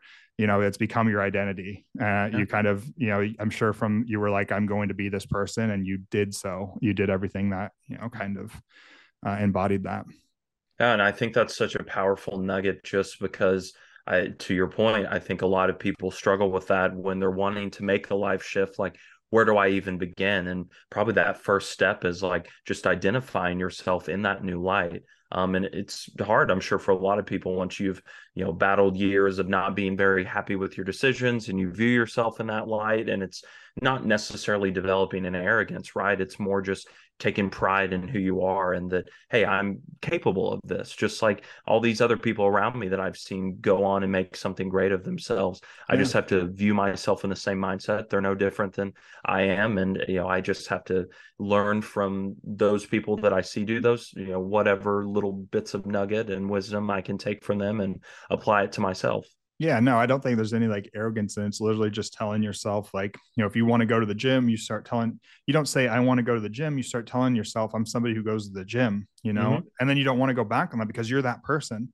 So you see that person on Instagram, right, who makes those reels of them waking up early and getting their protein shake, and they're walking around with their gallon jug, and they embody that fitness person. You just tell yourself you're that person too, and you become that person, which I did. I literally did everything I could to become that person. I started buying supplements, I started reading about bodybuilding and everything. I became that person.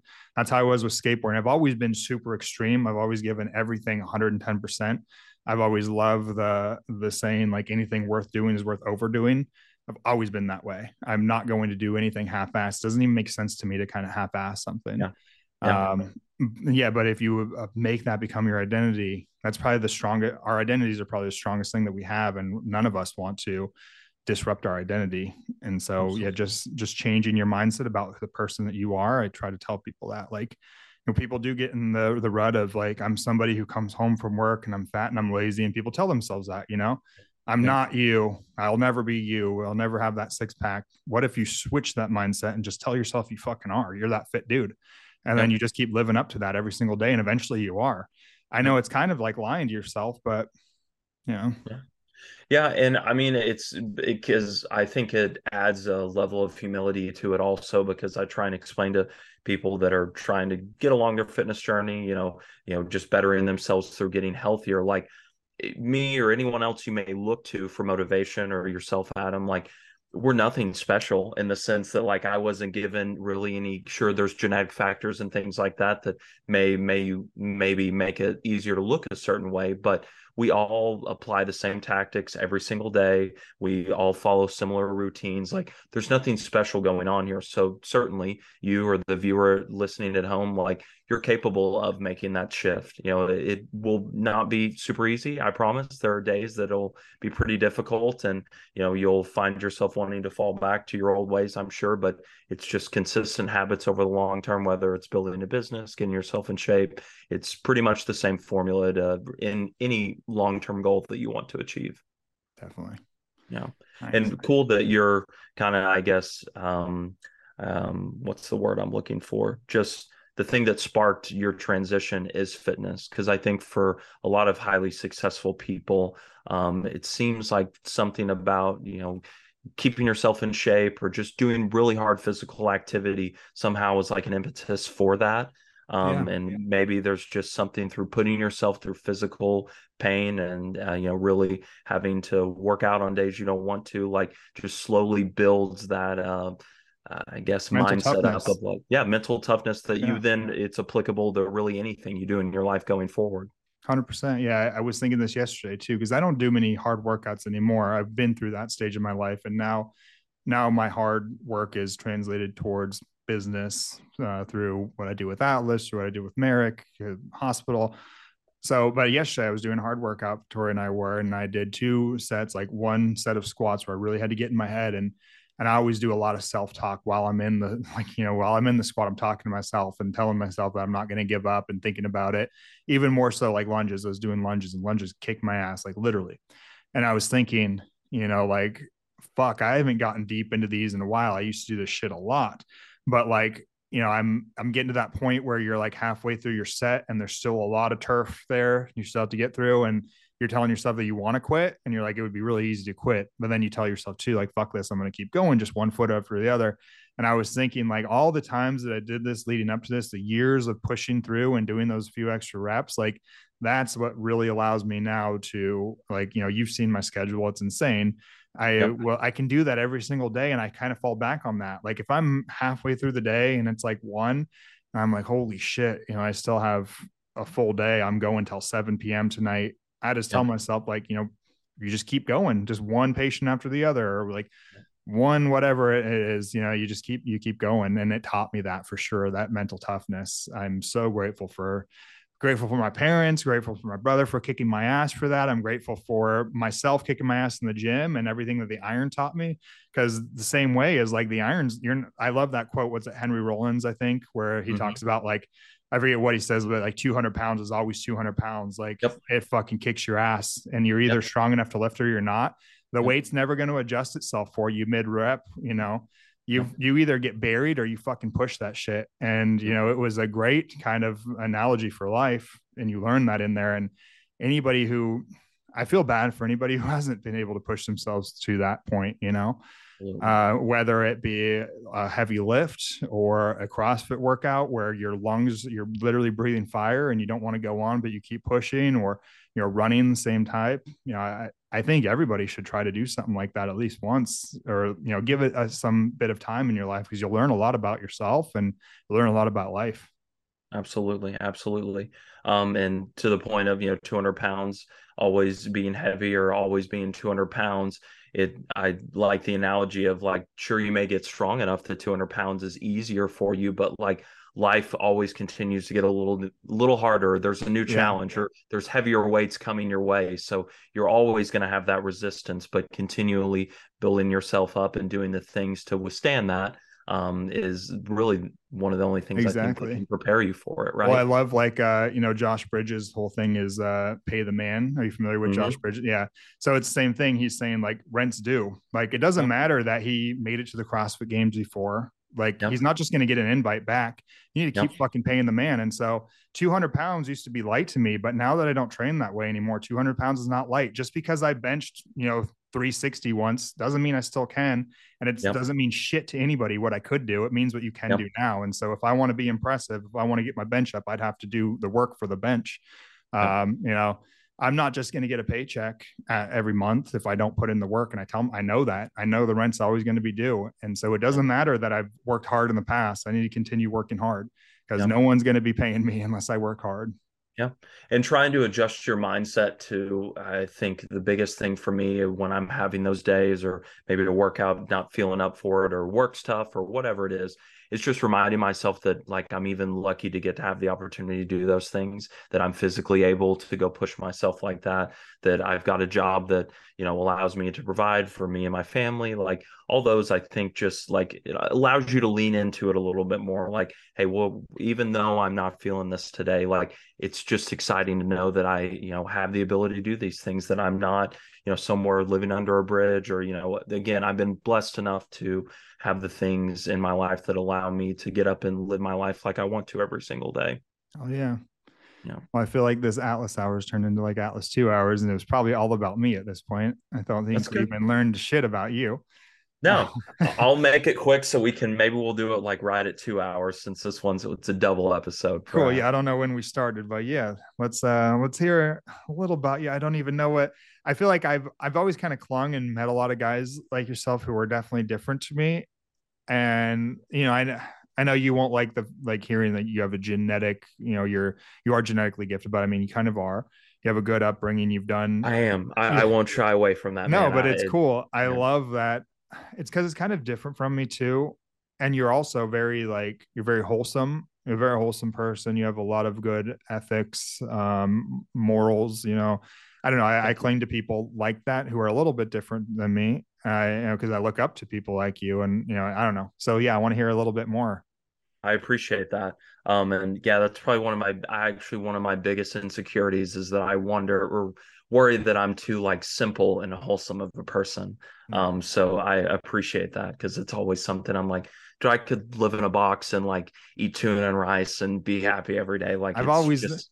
Yeah. And what's cool though, is I feel like you're also an intellectual, and you're very intelligent and you understand things. One of my best friends when I first started lifting, he was like the same. He was just like you, very simple though. But I always like wished I could be more like him. Like he had the same girlfriend from high school on, and he was totally fine with it. It was like his woman. And then my mind, I was always like, well, what if I'm missing out on all these other girls? And I'm always overanalyzing shit. And sometimes I wish it was a little bit more simple, because he was always just like, I got my girl and that's all I need. And now all I need is like a gym and a job, and that's it. And then my mind is always like, I'm always overthinking too much. It gets me in trouble. I'm definitely way too much of an intellectual sometimes in my head, and always questioning and wanting to push the limits. But I'm sure you have some spicy shit under the hood too, that I don't know if I can tap into it on this episode, but maybe eventually. Yeah, no, I mean, and I'll kind of just share my story of, what got me, I guess, to current, and, why all that fitness and all that matters to me so much. Because I definitely have a deeper meaning behind it, other than just, I like to look good or I like working out. But I appreciate the kind words. So thank you. So, like I said, got into it when I was 16, did my first show, bit by the bug, and, came home and told my parents, hey, this is what I'm going to do. So really leaned into that and continued to bodybuild and, really pursue that hard all the way through high school. Got to the end of high school and knew that I did not want to go off and go to a university just yet. I wanted to try and save some money, and I would just become a certified personal trainer at the time. And the guy who was my bodybuilding coach, Jesse Leva, who also kind of taught me everything I knew about training, took me under his wing and allowed me to be a trainer at their studio here in the Flower Mound area. And, that was kind of what I did for work while I was going to community college, North Central Texas College, getting my basics out of the way, still competing super hard, like, just fully going at it again. I just love to train and like getting to see your body just like go to extremes. And as Adam said, like I'm blessed to have great genetics. So like I really got to just try and make my body, the craziest thing that I could even think that it could be. So was, personal training clients at the time, going to school. And I got to 21 years old, and it was like my next biggest show coming up, finally like my one that I was going to try and qualify and go to nationals and maybe get a pro card. And something along that, for some reason, like during that prep, and then I ended up losing the show, getting second, and, not really being happy with things. It kind of, I guess, shifted my mindset on I just didn't like who I became through that competing phase, that I just became like so focused on myself and what I wanted to look like. And, I'm taking all these drugs and it's making me a bit of a different person. And from then I kind of like that, I'll never forget that day after the show. I was like, I'm done with this. I don't think I'm going to do this anymore long term. And, basically change my idea around what fitness is and why I think it's important. Because I didn't want to be this like big, arrogant meathead of a guy. Like I said, I'm super simple, and I felt like I became very prideful and all about myself during that time. So from then on out, I ended up, saying, hey, I'm done with competing, and, fitness to me is just going to be about health and longevity, really, for the time going forward. And transferred out to Texas Tech a semester later, about 6 months later, to finish out my undergrad degree in kinesiology. And kind of stayed active in fitness while I was there, but actually for a couple years like lived a normal college kid life, because up until that point I was super regimented and just came home, made my chicken and rice, trained really hard, didn't really party, didn't really drink. So got a little bit of time to like relax, and still kept myself in shape, but more kind of focused on what I wanted to do long term. Still was training clients, things of that nature. Orange Theory coach even for a little bit. I've kind of been all over the map when it comes to personal training. And then got my undergrad in kinesiology, and got into medical cells with Johnson & Johnson in Houston. And, I got super lucky with that, in the sense that I met somebody in Lubbock who was our West Texas rep, and Elizabeth kind of took me under her arm. Shout out to Elizabeth for this, and helped me make my way into that world. And kind of getting into, and I guess my reason for why getting into the medical cells route was I just like really love human to human connection. I think that's why I always loved personal training more than anything. Wasn't really like teaching people about fitness even. It was more just kind of like the connection I could have with them, and, maybe give them a positive impact in their life. And obviously fitness was the catalyst for that. But I really just clung to the relationships that I developed through that. So medical cells was kind of like a good dichotomy of I wanted to say in something that's kind of health and fitness related, obviously. And I just feel like I have a natural knack for the ability to develop relationships. Awesome. So yeah, that's kind of where I started my career with them, and still currently work for Johnson & Johnson here in Dallas and sales rep for them. So that's kind of my everyday thing, but fitness has still remained a large part of my life. And, as Adam has talked about a little bit, I endurance athlete now, and train for long distance running while still resistance training. But really it's just for me like a passion that I don't think I'll ever be able to get rid of. And it's something that I wish I could like get most people to experience, because for me, like it really is, I think, the thing that allows me to excel as much as I can as a person, or gives me the tools to do that. And I think really is simply to like boil it down for people why I think just fitness, or, I don't know, physical activity is so important. And like you were talking about earlier, really pushing yourself hard is like those little moments of like where you're just at physical exhaustion, and like everything in you says like, hey, shut it down. You can come back to this tomorrow. You need your rest or your rest. being able to like just push through those and just eke out a couple more, yards on a sled push or a couple more reps or whatever it is, like that builds so much just like internal, I don't know, power almost for yourself. Yeah. Yeah, it really does, in the sense of like you get through, and like your first couple times of ever doing that in your life, it's like, man, like I never even thought I was capable of that. And like those little areas, I think there's so much exponential growth, because that, extrapolates out to, you're going to have times like that, and with your work, your career, your relationship, where like everything in you is just wanting, like, man, just pull the plug, like be done with this. But if you really like push against the grain and say, you know what, no, I'm going to buckle down, I'm going to make it through this, like you may get so much more growth than you ever had, years up working to that. So for me, that's kind of what it's all about at the end of the day, is just continually finding those moments of discomfort and pushing myself through it, because I think it just, basically gives me the tools to build the life that I want to, because I've fought through that and didn't give up when, I wanted to. It's awesome. Yeah. Let's see, what did I want to ask? In the early times, do you think there was any, like, did you have any insecurity that fueled your passion for lifting and getting bigger? I feel like most of us do, or were you just really into it and you started taking off and you were fine with that? It wasn't really to impress anybody.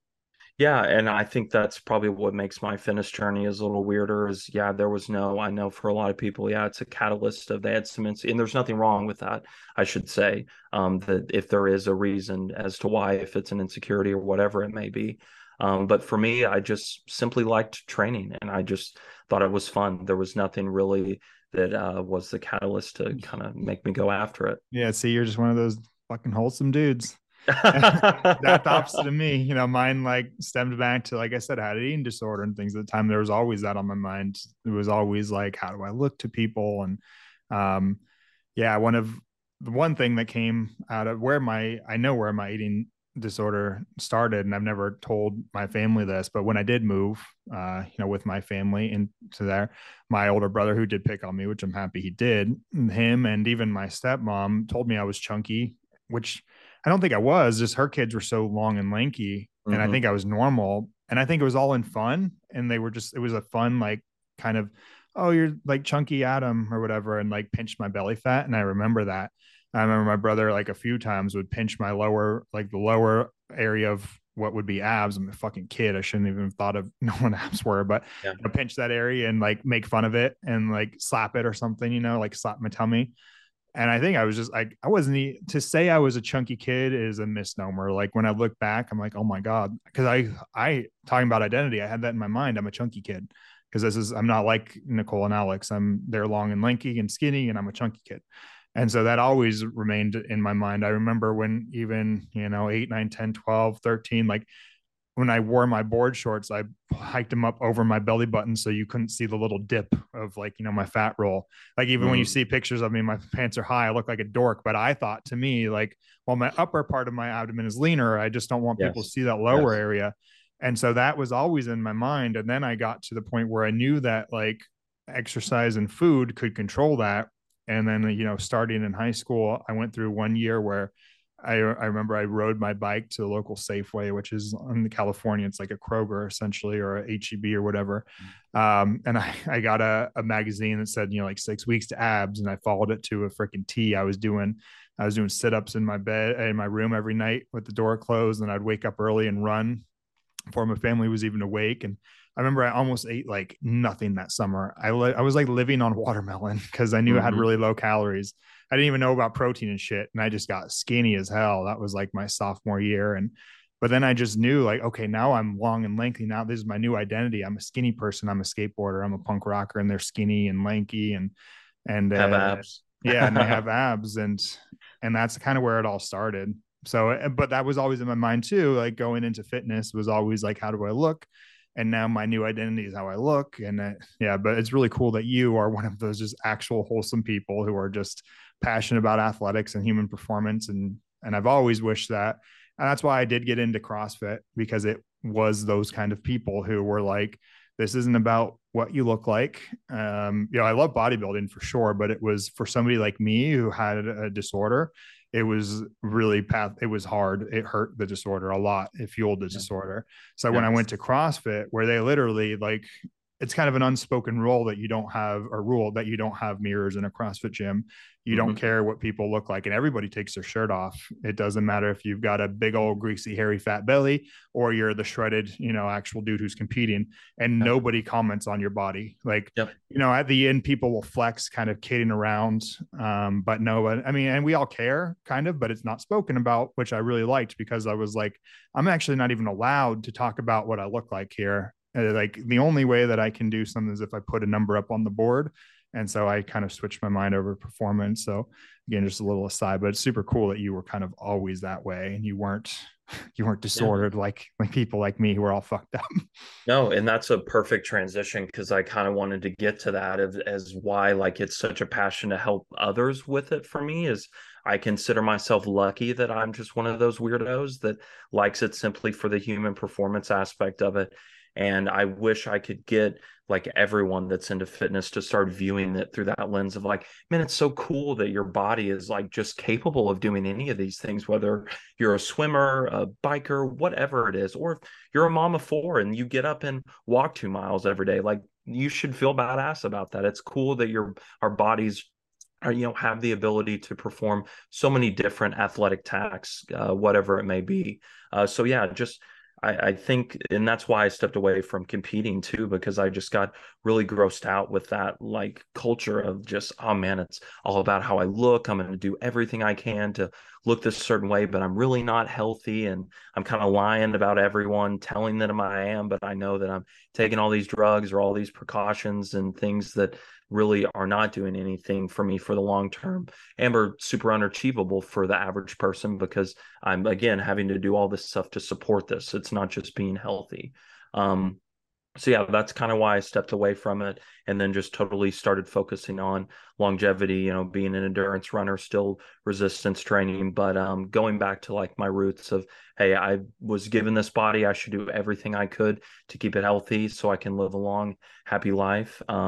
And I, think so many people nowadays, it's probably really hard getting into the fitness space when they see so many things online or comparing themselves to how they look to, X, Y, and Z person. And in reality, it's just not about that at all. And for anyone listening to this, like, just remember that it's, not a comparison game at all. As Adam said earlier, I'm someone who's super blessed to have great genetics, so that may allow me to look a certain way, but it doesn't mean that the person next to me who doesn't maybe look as, in quotes, ripped, isn't just as healthy as I am or healthier. And I think that's one of the things I fell in love with about the running community as well, just like the CrossFit, that like, it's people from all walks of life. No one's really concerned about what you look like, what you're doing. Like, everyone at a race is cheering on the, 45-year-old mom that's just finishing her first half marathon to the girl who's, breaking a world record. It's all just like, hey, we should celebrate that we all have the ability to perform at this level as a human. So. Oh yeah. Well, cool. I think that's probably a good place to end it. Yeah. Hopefully those listening got to know a little bit about us. Drop a comment. Nobody's commenting on our shit. We've got almost 2,000 followers really quickly. So we appreciate all you guys listening. You're listening. Feel free to comment down there too. We'd love to kind of talk to you guys and let us know anything else you want to hear. Thanks for coming along on this journey. And yeah, like I said, hopefully you got to know a little bit more about us. We got wholesome Josh and fucked up Adam over here. Again, I really want to stress, like, life was very normal and great for me. And I did feel like I had a cool upbringing. I'm happy with it. But hopefully it kind of speaks to other people too, who, we look at the Joshes where we're like, man, look at that perfect family, which I'm sure that Josh could dive into some shit on us where things weren't always perfect. Everybody's got that. But you don't need to be you don't have to fit into a certain box to become a certain person. Look at just yesterday or this morning, I woke up to a text from my high school classmate. And I think she went home and looked at her yearbook, and she sent a joke, like, just in case you wanted a new profile picture. And it's a picture of me. My hair is like, shagged and black and fucking long, and I'm all scrawny. And I didn't even reply, but I was like, I've come a long way, so just if you're in one box now, you don't have to be stuck in that box. Just like, we opened up this thing with that clip of that actor, who came over and was in a camp, a refugee camp. He didn't have to stay as a victim, as a refugee. He's now a freaking multimillionaire winning Oscars. So yeah, hopefully it inspires some of you. And if you have similar stories, reach out, talk to us. We'd love to hear about it. And to Adam's point and kind of my closing thoughts too, coming from the other side of the aisle, that, yeah, again, I don't want to make it be like I had the perfect life and the perfect childhood, but very blessed, as I'll say a million times, to grow up how I did. You shouldn't feel guilty if you did have that type of upbringing. No. I struggled with that for a lot of years, just knowing how hard people around me had it. And it's not anything that you should ever feel guilty for. If anything, you should look at it as like you're very blessed to be able to have the insight to speak to others that did not grow up like that, and it maybe gives you the tools and the abilities to help other people work through stuff that were not as lucky as you.